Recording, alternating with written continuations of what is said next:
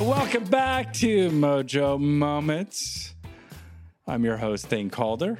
I'm with my buddy, Mark Dolinsky. What's up, buddy? Glad to be back for another episode. Okay, so do you know who we have on today? We have Hilton Barbour on, a marketing and communications strategist. You were supposed to pretend you didn't know. Oh, I don't know. Who is it? Hilton Barbour. Oh, now what why does are he we do? having him on? It's been 1 year, my friend, 1 year, roughly, that we've been in pandemic lockdown, people sent home from their offices, those who work in offices and agencies and places where people get together. And the whole mojo of offices has been centered around people getting together and all that stuff. And then we start asking ourselves, post-pandemic, are people going to come back to the office? And we don't know. Some will, some won't. So, it's starting to raise a question, what is corporate culture? Like, how do you get mojo in a company and capture that cultural dynamics?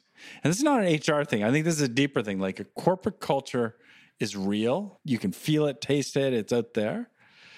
And we've been riffing on that offline, like, what about our own company culture? So we said, let's bring in a guy who is obsessed with this. So Hilton Barbour, who we've already said is going to be on. So we already preempted that. So that's who we're having on to talk to us about his passion, obsession, his expertise. Give us a little lowdown. What is his bio in a nutshell? So he's a marketing communications specialist by trade. That's what he does. He kind of focuses on change management.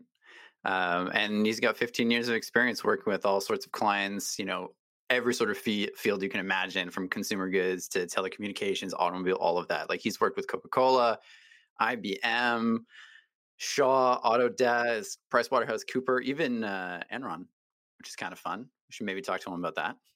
That's a blast from the past. So yeah, a lot of experience on that front, and he definitely is excited to share his insights on the old corporate culture angle. So here he is, Hilton Barbour.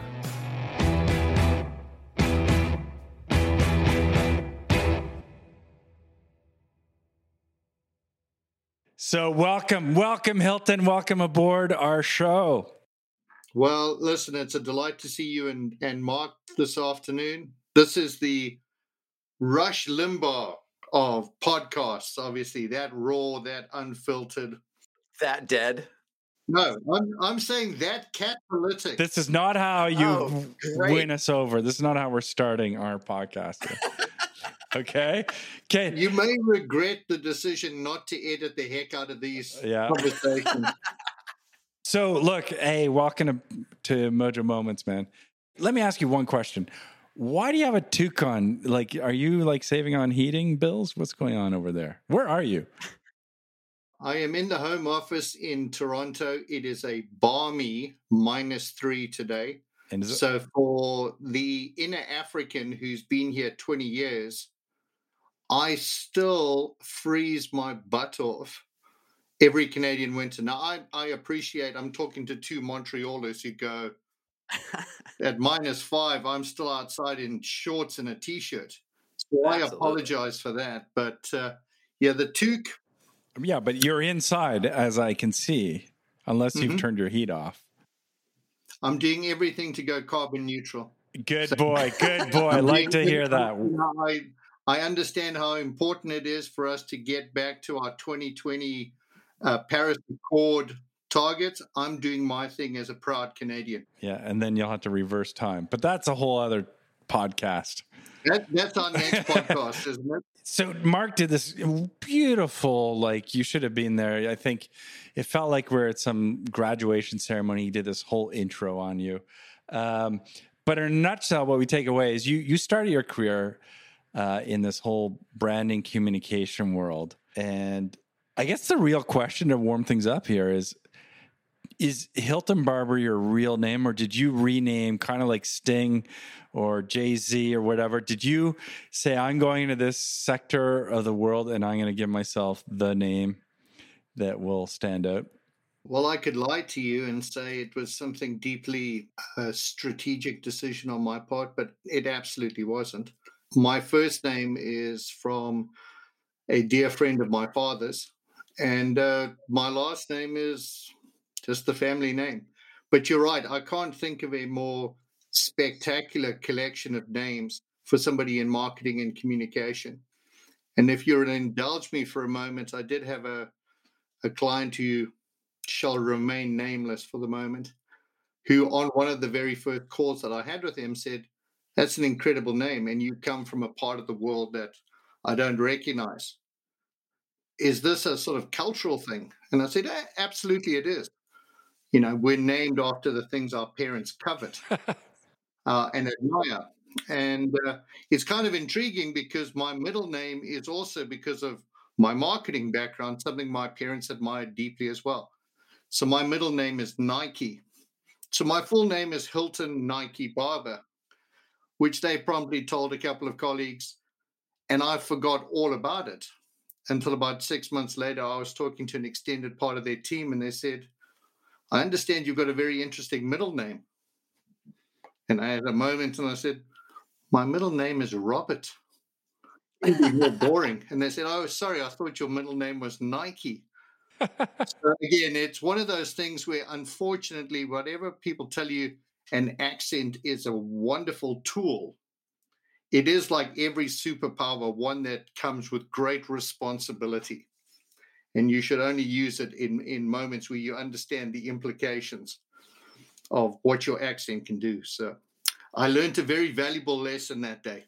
So Mark, no middle joke questions or concepts are Noted. okay. We're not going down. It's so true. It's so true about the accent, because my parents both came from the UK, and whatever they say just sounds so much more, authoritative. Doesn't matter what it is. It's like, oh no, that sounds probably right. Whatever it is, it's absolutely true. In our trade, you always want your strategist to be from somewhere else. They always sound smarter. Exactly. And Mark, unfortunately, though, that perception skips a generation, because absolutely my two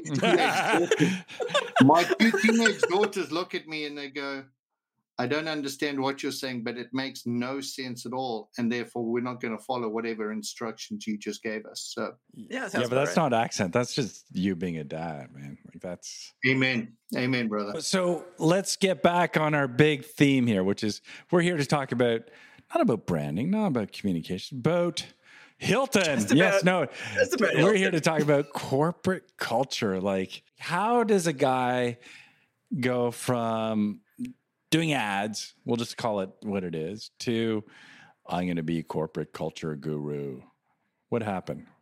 Well, again, I'd love to give you a deeply romantic story, but it really, for me, it started, I think, like anybody who works in the culture space or has a deep belief and love for culture.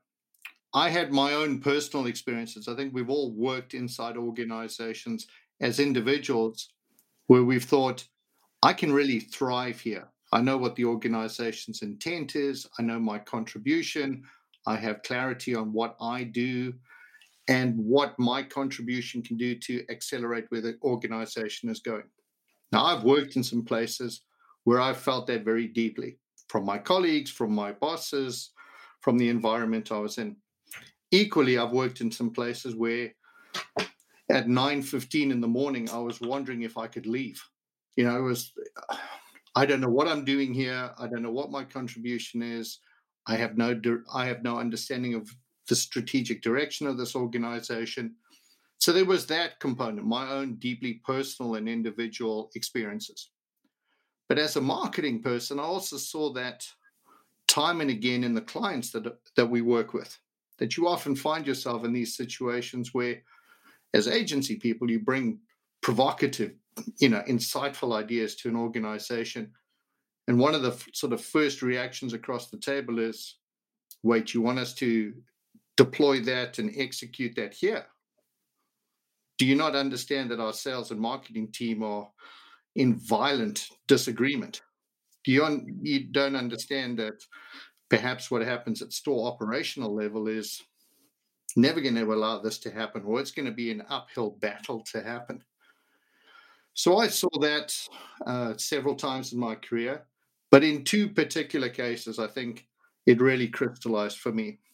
At one stage during my time at Ogilvy, which was a great personal experience for me, I went to New York to run the Enron business. So for people of a certain age listening to this podcast, you can appreciate how this guy goes to New York from Toronto all bright-eyed to work on this incredible organization that at the time, luminary management consultants like Gary Hamel were saying, Enron is going to be the future of how business is going to be run. In less than a year later, I'm on a plane back to Toronto because, to paraphrase the Enron client at the time, they said, we need lawyers more than we need ad agencies. Yeah. And I needn't tell people listening to this podcast what the Enron story was. And well, for the youth, all our youthful ones out there, Enron was a big scam, and there's a lot of executives that ended up in jail. So that's all you need to know. But then on the bookshelf behind me is one of my most treasured artifacts. It's the Enron employee handbook. Oh man, okay. I regularly bring that out like a little culture totem and rub it for good luck to go, don't do anything that's in here. If you do the exact opposite, you should be in a good place. Or at least not in jail. Well, exactly. If you want to remain outside of a cell, do not do anything that this book might suggest. So that was one example, and obviously a very visceral one. Another example, several years later, when I was working in the UK, went up to Helsinki with my boss at the time, and he held up in this meeting we had with about 30 engineers, the very first iPhone. And he said, this is going to be the future of mobile telephony. And in that wonderful way that only the Finns can do, they looked at both of us as if we'd grown 3 heads. And I said, what does that music company know about mobile telephony? Well, we were sitting inside the Nokia worldwide headquarters in Espoo. And the point being is, an organization of Nokia's size and heft and intelligence. This wasn't a startup.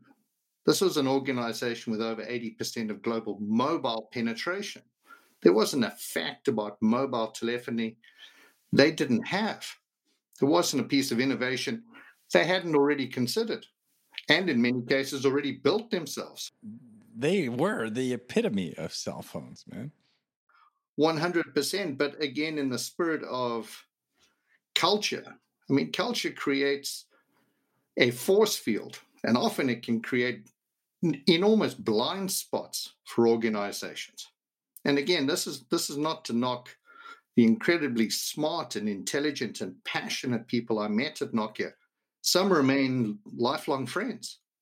But the culture of the organization couldn't comprehend that a guy in a black turtleneck in Cupertino was going to come up with the thing that was going to turn them from a global mobile force into a sort of line item on a Microsoft balance sheet. Mm-hmm. Because 2 years later, that's what they became. So again, it's, for me, the fascination as a marketing person for culture is, I don't see, and I genuinely don't believe, that any organization has a more compelling competitive advantage than their culture. And if you've got a culture that's well aligned to your strategy, you can be invincible. But if your culture and your strategy react loggerheads, it can be the biggest impediment to your success on the planet. So for me, perhaps quite simplistically as a marketer, I go, this is something that's a sustainable competitive advantage. It can't be copied. It can't be mimicked. It can't be stolen. It can't be borrowed. Why wouldn't I, as a marketing guy, throw myself into that? Because everything else has got a whole bunch of issues about ownership and being able to leverage that competitive advantage. So for me, it was a natural intersection. And I'll say, truth be told, it's an incredibly fascinating topic. and even more fascinating in the world we live in today, as organizations are distributed and workforces are sitting at home wearing wonderful toques on their head. To think about what does culture look like in today's environment. For me, that makes it even more fascinating, and just a wonderful, wonderful topic. Well, yeah, it sort of dovetails nicely into something we were curious about is, now that the physicality of that office is no more, that sense of a corporate culture, what people stand for, and a strong corporate identity, one assumes it's now more important than ever. Mm-hmm. Oh. And how do you see people, embracing that and getting that across to their people these days? I think one of the very first things, again, is perhaps a recalibration of this culture word. Time and again, when you speak to executives about culture, and even if you're having a sort of beer conversation with your friends, you talk about culture and they go, "Oh, you mean that beer cart Friday and that kumbaya at the Christmas party?" And yeah, we have a foosball table. We got plenty of culture. No, we don't. I stole it, man. I brought it. You took it home, you bastard.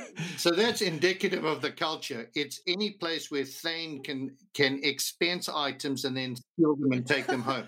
So no, I think that's a wonderful representation of the Cloud Raker culture, and I applaud you, Thane, and very much look forward to your book and your speaking tour on the topic in the very near future. My kids are happy. Okay, they're happy. Yeah, and that's wonderful. Getting back to your question, I think part of it is because we've done a remarkable job of poorly defining what culture really is. There's this sort of default thing of beer cart Fridays, foosball tables, vegan muffins, everyone's happy, kumbaya around the campfire. But the truth of the matter is that is an outcome of your culture. That isn't your culture. It's a little bit like saying our objective at this company is profit. Well, no, it's not. Profit is an outcome of running your organization effectively and efficiently. If you have a culture that's fun and happy, hooray, congratulations. But I'll take a page from a dear friend called Stan Slap, who is probably one of the most outspoken people in the culture space worldwide. And he says the definition of the culture you seek is a committed culture. Are your people committed to the successful outcome of your business? Do they put their entire energy beyond just the financial rewards that you give them, beyond the intellectual rewards you give them, as we do in the agency world, where we give them funky little problems to solve and they go, "Oh, my brain is on fire. Thank you. I can be a creative person here. Thank you." Do we provide them an environment where they say, "You know what? I'm going to put my entire effort into this organization so this organization can succeed"? That's commitment. And that's probably, to me, the sign of a culture you want to find, that you want to create. Is your culture committed? And if on the way there people are fun and happy and hugging each other and high-fiving on the way to work, spectacular. That, to me, is an ancillary benefit, but not your primary objective. So when you see things like, the TV show The Office and Dilbert and all those things that sort of evoke, that's the exact opposite. It's like these environments that are not committed to that. It's just you're there, you're punching in, you're punching out. Would you almost see that as like the flip side of that? The fact that The Office is 100,000 memes that any of us could sort of open up Google and there's an Office meme. Or for me, Office Space. Office Space, again, is the quintessential, here is an environment where creativity, curiosity, intellectual desire goes to die. The environment is there to throttle those things out of you. Independent thinking, autonomy, collaboration. If your environment is throttling that out of your people, that is on you as leadership. So again, the choice is yours. The reality is, as much of this is in the control of everybody inside the organization, but obviously disproportionately under the control of management and the managers inside that organization to create that environment of commitment, or where commitment is possible versus commitment is throttled out of you by 9:15 on a Monday morning. In the universe of corporate culture, who gets it? Like, who's doing it right? There's a number that, obviously bubble to the top time and time again. Zappos is a classic example. Classic Canadian example is Four Seasons. I mean, Izzy Sharp, was one of the earliest people who understood culture as a differentiator. So again, as a marketer, I look at Four Seasons and I go, the golden rule, which is an underpinning of the Four Seasons culture, created this environment where if you've ever been to a Four Seasons, you want to move in permanently because you're treated at a level that is disproportionate, frankly, to what you pay them. But that's because as an organization, they understand that. I mean, on the other side of the fence, you look at classic examples. Southwest Airlines is legendary for their culture. And I've been fortunate enough to interview some of the people from Southwest, to visit Southwest Airlines headquarters in Dallas. And it is, I'm going to say, it's a temple to a commitment to culture. And by their own admission, they'll say, it's harder to get a job at Southwest Airlines than it is to get into Harvard. And this is for an organization that, if I'm not mistaken, 80% of that organization is unionized. And I think we can consider our own environment and perhaps our own municipal government and look at it and go, wow, that's a unionized environment. And they can't seem to get anything done. And this environment in an airline is so heavily unionized, and they are still seen as one of the top airlines globally. That's culture at work. That's a committed culture leading to business success and sustained business success. Mm-hmm. It's not an overnight thing. They have been successful for 30 years. That's a remarkable culture, doing what a culture can do when it's committed. And so in the end, when you have like a committed, dedicated culture, would you say that sort of always trends to that bottom line of it being a successful company? Or do you have those times where it's a great culture, people are committed, and it doesn't work out? That's a very fair question. And yes, I'm sure the history books are probably replete of a number of organizations. The culture was committed, et cetera, et cetera. Look, the reality is regardless of how committed the culture is, sometimes the bottom will fall out of your sector, out of your market. I would imagine today, even if you have a committed culture, I probably don't think that if you're in oil and gas, you're having as buoyant a time as other sectors. If you're in the hospitality and the tourism industry right now, I think your culture can buttress you against that. I think if you follow Southwest Airlines and Four Seasons, as I do in social media, they're struggling. But I might suggest that when the pandemic is over, they will disproportionately recover faster than any of their other colleagues in the category.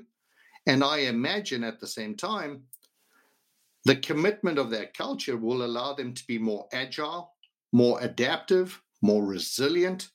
Again, these are outcomes of having a committed culture, that they will not struggle to get that from their people. Agility, adaptability, resilience. Where less committed cultures will be, I'd like you to pay me until we're back to business. I'm at home watching Netflix. Yeah, call me when the hotel's open again. I'll see you then.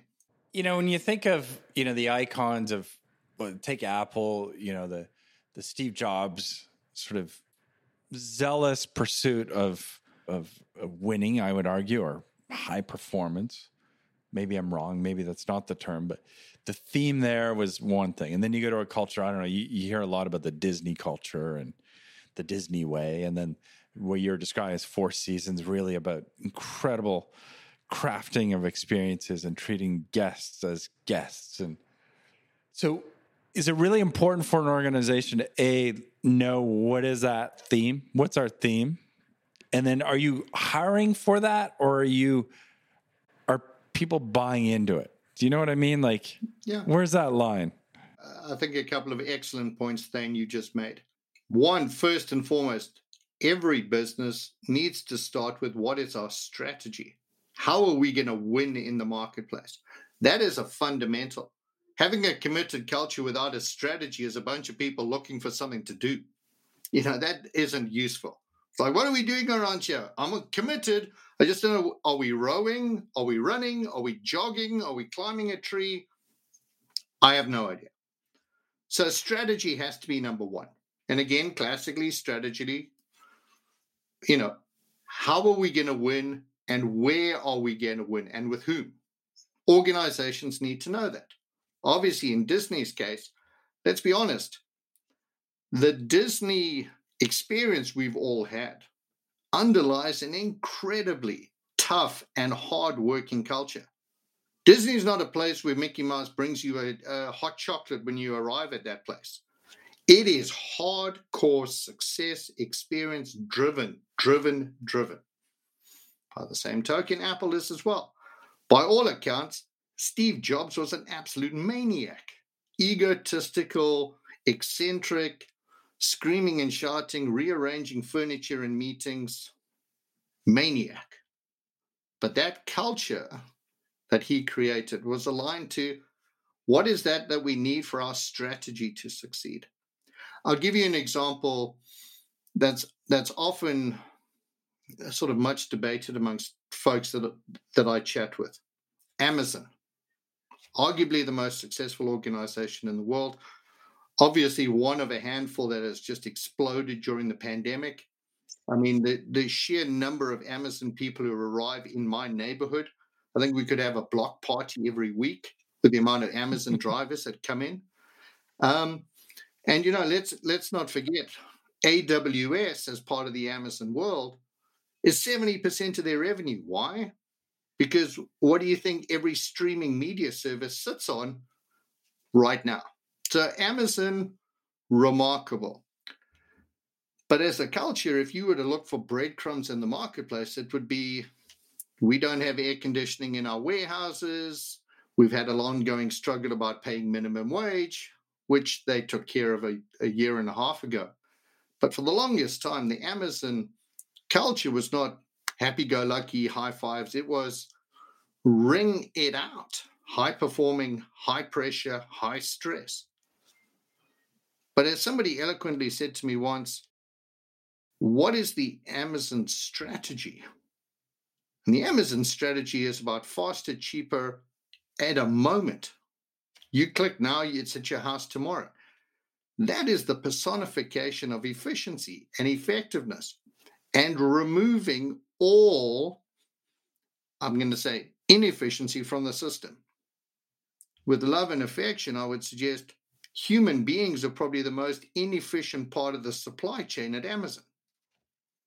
So to some degree, you could say this is a high-performance, high-stress environment because that's the culture we need for our Amazon strategy to succeed.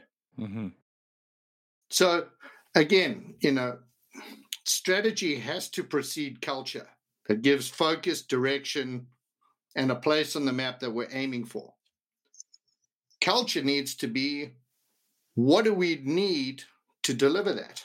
So for Four Seasons, we need people who genuinely believe in the golden rule, that genuinely trust the guest's happiness, the guest feeling like they are the center of the universe. That is the critical part of their strategy to succeed. That's why their culture drums that into every single member of that organization, from the guy cleaning the toilets to the person at the front desk. They all believe that. So they're all able to deliver that. Mark came across and he shared it with me from your website. a picture. Who's the guy in the picture? Yeah, so you're about to give a keynote. It's one of the pictures on your site, and it's you in front of Viggo Mortensen as Aragorn from Lord of the Rings. And the title is, building adaptable leaders in times of ambiguity. So was Aragorn and Viggo Mortensen, was he good in that regard? Was he better as Strider? Like, what are we looking at there? Like, what's happening here? I want to know about this. Well, truth be told, somebody had said to me the audience was going to be 350 people, of which 280 were women. And I thought the very first thing I could do is at least start with some eye candy as a distraction to me standing on the stage. I mean, part of any keynote is knowing where you want your audience's eyeballs to be. And I certainly didn't want them anywhere near me. And I thought this wonderful epitome of Norwegian brilliance was infinitely more attractive on a big screen than looking at me. So, truth be told, that was the strategic intent behind that choice. There we go. Like, Mark, because you were like, I wonder why this is like the. I was like, I'm like Lord of the Rings, but thinking about it, he didn't like showboat at the beginning. He didn't want to let on that he was actually this king, and he was like very warm and welcoming to the hobbits. And is that good for a leader? But then, like when he needed to lay the hammer, he laid the hammer later. Like, you see, Mark, here's the wonderful thing, and thank you, because you've just added layers of really. Honestly, mate, you've added layers of deep strategic insight into leadership, where all I was looking for was a handsome, scantily clad man on a horse that I could distract the audience with.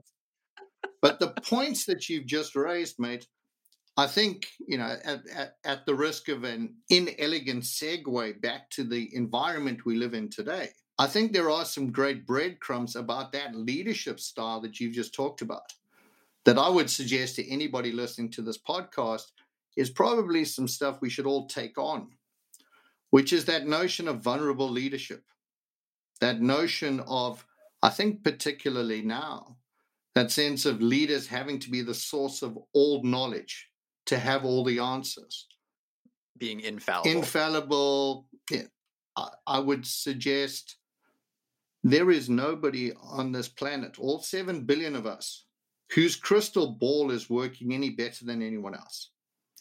And I think for any organization, any leader, whether you're a formal leader with a C in front of your title or an informal leader that people come to for advice, for counsel, for guidance, I think one of the most incredible and important attributes right now is to be able to absorb that vulnerability and say, I don't know, but here's what I'm prepared to do. I'm prepared to lean in.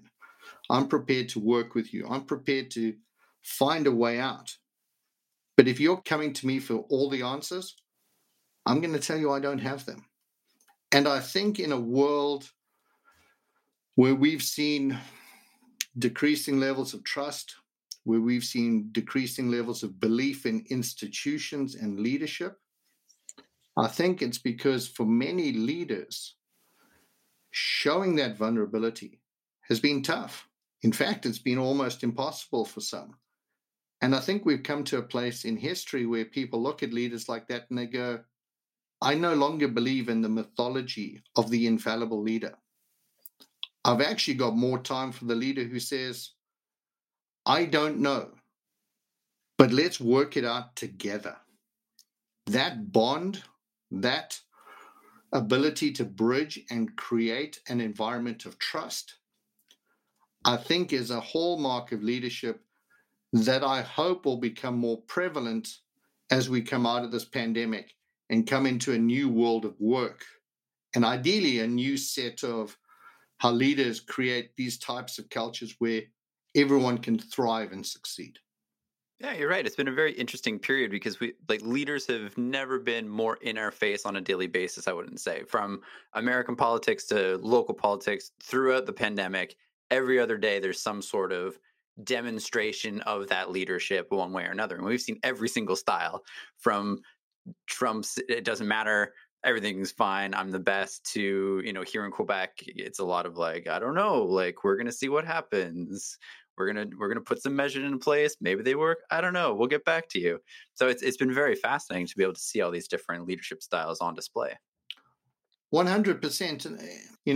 You'd asked earlier about what is the environment for culture in this world where you roll out of bed and you're in your office, literally. And I must say, just for the record, for everyone listening, I'm deeply appreciative that neither you or Thane are in your pajamas. So you can only see above here, dude. That's an excellent point. So Mark, I deeply appreciate that you're not in your pajamas, and that Thane is in his branded Speedo, cloud rated Speedo, as he is for every meeting. So it's very on brand for him. 100%. Thankfully, this is a podcast and not a video segment for anybody that's listening. No, we share the video, man. We share the video. But it's only yours, though. I think for anyone listening, this is probably the moment that they may want to switch the channel to something before this spins entirely out of control. But Mark, you asked an excellent question earlier, and I think there are millions of organizational design psychologists and consultants and people like me who are fascinated by this new dynamic of work, and some questions that arguably will not be solved or even be able to be answered for at least a year or 2 years, which is, are we going back to an office? I mean, one of the fundamental things about business, you're right, was physical proximity in a place you got up and you went to, and you swore bitterly at the commute, and you were annoyed and angry when you got home late, but you managed to go out for a really delicious Thai lunch because that restaurant was downstairs and it beat you having to cook your own lunch. How'd you know I had pad Thai today? I think in that description, I'm sort of projecting my inner angst and inner frustration that I don't know how to make pad Thai, and after 12 months of making toasted cheese sandwiches, I'm getting a bit bored with my lack of culinary skill. Yeah, but the reality is, and we know this individually, as humans, we thrive on proximity, we thrive on connectedness, we thrive on physicality. And I think, to your point, we thrive in cultures are sort of created in the edges as much as they are created formally. They're created in these moments of serendipity, these accidental brushing past a colleague at the water cooler, that 5 minute of connection after a meeting where you say, Thane, can I buy you a coffee? Can we just talk about the last hour? Can I just buy you a coffee and talk about some of that? That sinew, that connection, those bonding moments, those moments of vulnerability where we're able to talk and sort of push the edges of what our culture is and what it isn't, that's been really impossible. Truth of the matter is, nobody has a simple answer to how do you regenerate that with 8 hours of Zoom calls. I mean, it's bloody hard. And there is no easy answer. Let me, because it triggers, and I've shared this story in a previous podcast, but years ago I met Malcolm Gladwell, and I was interviewing him, and I asked him, what's the sort of one thing there in the world that we take for granted that actually is magnificent, like adds a lot of utility and usefulness in our lives? And he really paused and said, that's a good question, which is quite impressive that I asked a good question. Anyway, he said at the time, and this goes way back, he goes, libraries, the physical library. Because when you're walking the stacks and you're bumping into books, there's place for serendipity. And I'm actually connected. That's the thing that we miss in the office, the physical office. Because there's less room for, when you're in this little box of a Zoom call or whatever you're on, you don't have those serendipic moments. And those add a lot of spark in a life, the little random things that happen. And even if it's maybe a crappy commute ride, something may come of that. But when you're just in this sort of this medium, you might have some funny serendipic things, but it just doesn't happen. There's less dimensions taking place for that to happen. And so you're absolutely right, mate. Serendipity and spontaneity are two things that have been exorcised from 8 hours of our day. And again, it is those moments. My heart goes out to organizations who've had to hire and onboard people at this time. I mean, a friend on LinkedIn made a remarkable little thing. It was both pithy and deeply saddening at the same time. She wrote, "I've been at this organization for 9 months and I love and adore you all. I just don't know how tall most of you are."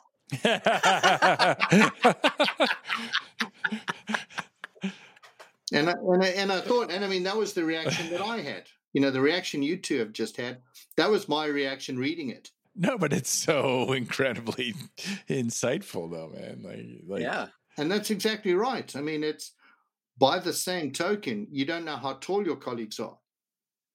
Now, you also don't know if their kids are struggling at school, or if they are having a good day, or if, heaven forbid, they're a Habs fan. I mean, these are remarkably strange people. You, the South African, knows what a Habs is. Look at you being all culturally connected here. I also know that if I made a joke about the Maple Leafs, people would be like, well, we've had 40 years of those jokes, so let's move on to something new. I think the other interesting thing about this environment, though, is we have seen into the homes of our people in a way that we've never seen before. True. We learn a lot. Yeah, well, that's exactly right. Because, certainly for the first 6 weeks of this working from home, the pandemic, there were probably a lot of individuals who were still getting into a 3-piece suit to come on a Zoom call. 6 months later, they're like, oh, bugger that. I'm in my hoodie and I don't care if you can see my dog in the background or my wife. Or the lamp that Mark's stolen in the back there. Hey. Exactly. From the office. You weren't using it in the office. Okay. It's fine. But the point being is, as difficult as much of this transition has been, we've also had this wonderful lens into the humanity of our people. And if you're lucky, the humanity of our leaders. They're not just the guy at the top of the table with the really expensive suit. It's the guy that you've now seen behind him has a photograph of his family. You might even have seen his family in the background of a Zoom meeting. And I think that breaking down of barriers, that's something that I think we should celebrate. Yeah, that's a good But by the same token, that lack of serendipity and spontaneity, that's probably on the negative side of the ledger. That's so well said. That's why you're the pro. That's why we had you on. So we're doing the Rabbit Hole 5. It used to be the Rabbit 5, Rapid 5. Rapid fire. And then they never worked. But now it's going to have to be a little more rapid because I'm seeing the time ticking here. So let's do the Rabbit Hole 5. First question. This is so cheesy. I'm sorry to do this. But anyway, if you could rename yourself with 2 awesome brands, so from Hilton Barbour to 2 other brands, what would it be? Come on. Southwest Seasons. That's the best you're going to get. Awesome. There we go. Mark, you're up. Number 2. Come on. All right. If you could have a long lunch with any corporate leader or leader that you really want to have a chat with, who would that be? Living or dead? It could be living or dead. Thank you for that clarification. So I would love to have lunch with Izzy Sharp of the Four Seasons and Herb Keller, the founder of Southwest Airlines. You may be detecting a theme in these answers. Yes. Why are they? What's the theme? They're not alive? They're the best. They're the best. Oh, because you named yourself after them. Oh, I get it. Yes. There we go. Okay. So you've been, coaching and working with a range of clients over the years and giving them all your great insights and advice. But who's the ones gotten back to you and thanked you for something that you said? And what was it that you said to them or gave advice on that they appreciated and remembered? That's an excellent question. I don't have a rapid fire answer for. Not to say that there haven't been a lot of grateful people and just decent souls that have expressed gratitude. A client out west several years ago did say, I appreciate you reframing this definition of culture. And not to say that they were all about the kumbaya and the foosball tables, but I think there was certainly at the time, this is several years ago now, there was still very much how do we align our strategy and culture versus a culture is an important thing, but I don't see why it has such a business impact. But being able to close that gap for them was great, and for them to absorb that and take that on, I think was really pleasing and wonderful for me. Awesome. Mark, number 4. So, fellow South African alum Elon Musk, is he repping South Africa in a certain way? Like the brilliant intelligence, obviously, that's one trademark. And devilishly handsome. Sorry, you forgot that part as well. Yes, sorry, that slipped. But is there any other thing? Is he doing things well? Is there something that's very South African about him? Like, what is it? Like, is there anything there that we can glean? Well, look, Elon Musk does nothing that's not entirely 100% about Elon Musk. So let's be absolutely clear on that. I mean, anybody who pumps doggy coin and then turns around and says, I wonder how I've been able to increase the valuation of Tesla by having us buy a bunch of Bitcoin while I'm individually pumping Bitcoin as the future of life on planet Earth. So again, look, he's deft, he's intelligent, he's remarkable. Is he reminiscent of every South African that I've met? Well, there's certainly the arrogance. That is quite a deep component of people from my country. But hey, it's not always a bad thing. No, not at all. And number 5, this question we actually do as a repeat. This is the recurring question. So number 5 is, and it's a shortcut to getting advice from my eldest child, which is, if you were to give the Hilton Barbour at 17 years old advice today, what would that be? Don't go anywhere near tequila. That is probably the wisest one we've ever had. All these other ones are like deep thoughts. Yeah, trust in yourself. Take a leap. No, you're just like, avoid the tequila. If I had $1 for every time that tequila was my kryptonite, I'd be dialing this in from my lodge in Bali with my private yacht, parked outside. So, no, look, for your 17-year-old, absolutely. Life lesson number 1, avoid the tequila. Life lesson number 2, avoid the scantily dressed waitress offering you tequila. So again, context is another important part.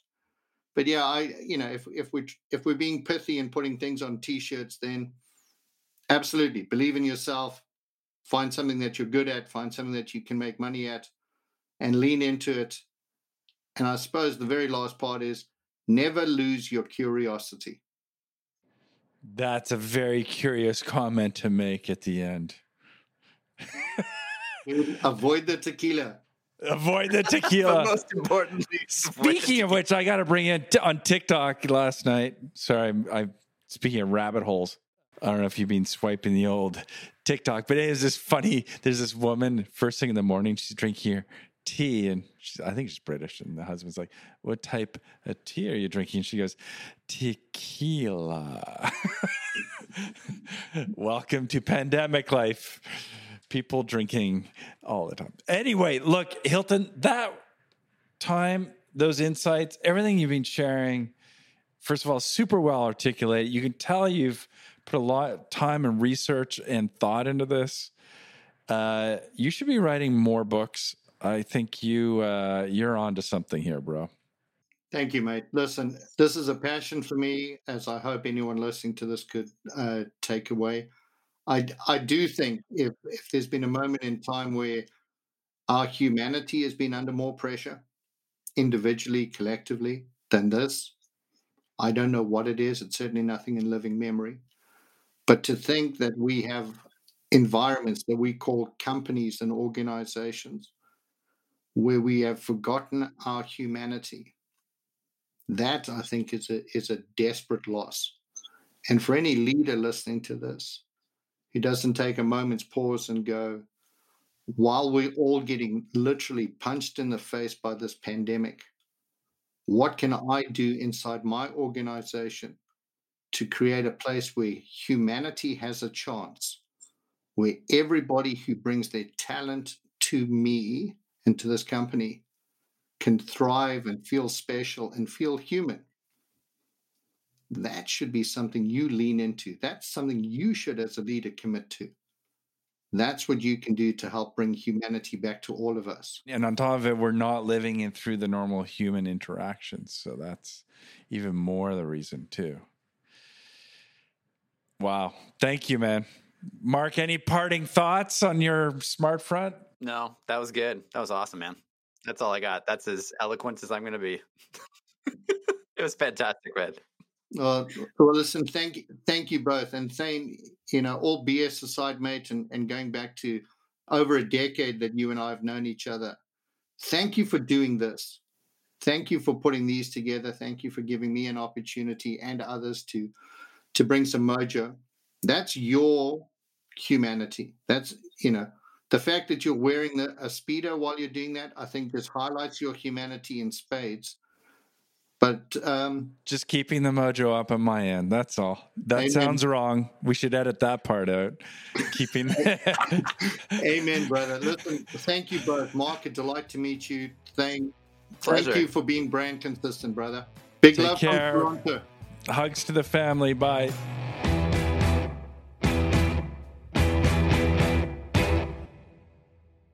That was awesome. And, it's really interesting is obviously I know Hilton and we've crossed paths and we've had long, great conversations. And obviously I knew his whole thing's around corporate culture, but talking about it now during the pandemic period is even more meaningful. Like you're kind of like, now I get it. Because you need that sort of like strong corporate identity or just corporate culture or culture period to sustain what you are as a group through the pandemic. It's incredibly important. And it's given me pause. Like, what are all the things I'm not doing, we're not doing? I'm a little like, oh shit, better put some thoughts into that. Eh? It's interesting because, in our office vibe, that sort of thing we do every week to get feedback from the team, there's a bit of a lull. And I actually was kind of like, okay, but what else can we do? Is it just because it's February, it's winter, this pandemic's going on, and there's data out there showing that because the vaccine is promising and coming, people are actually getting more angsty. And I'm like, so where's the line between it's our responsibility as, say, leaders in the business versus it's just people's lives and they got to just... It's societal. It's been a year of this. They see the end in sight. It's been winter. It's all that stuff. So we're going to have to figure that one out. Hey, so look, thank you, Mark. Thank you, everyone on the team that makes this happen. And thank you to Chris Valid for making the music sound so sweet. And most of all, thank you, Hilton Barbour. That was fantastic. Yes, of course. We got to thank our guests. We'll have to have him back on once a kind of normality has resumed. Yes, and we'll rename him. What is it? Southwest Seasons. There we go. Okay, ciao.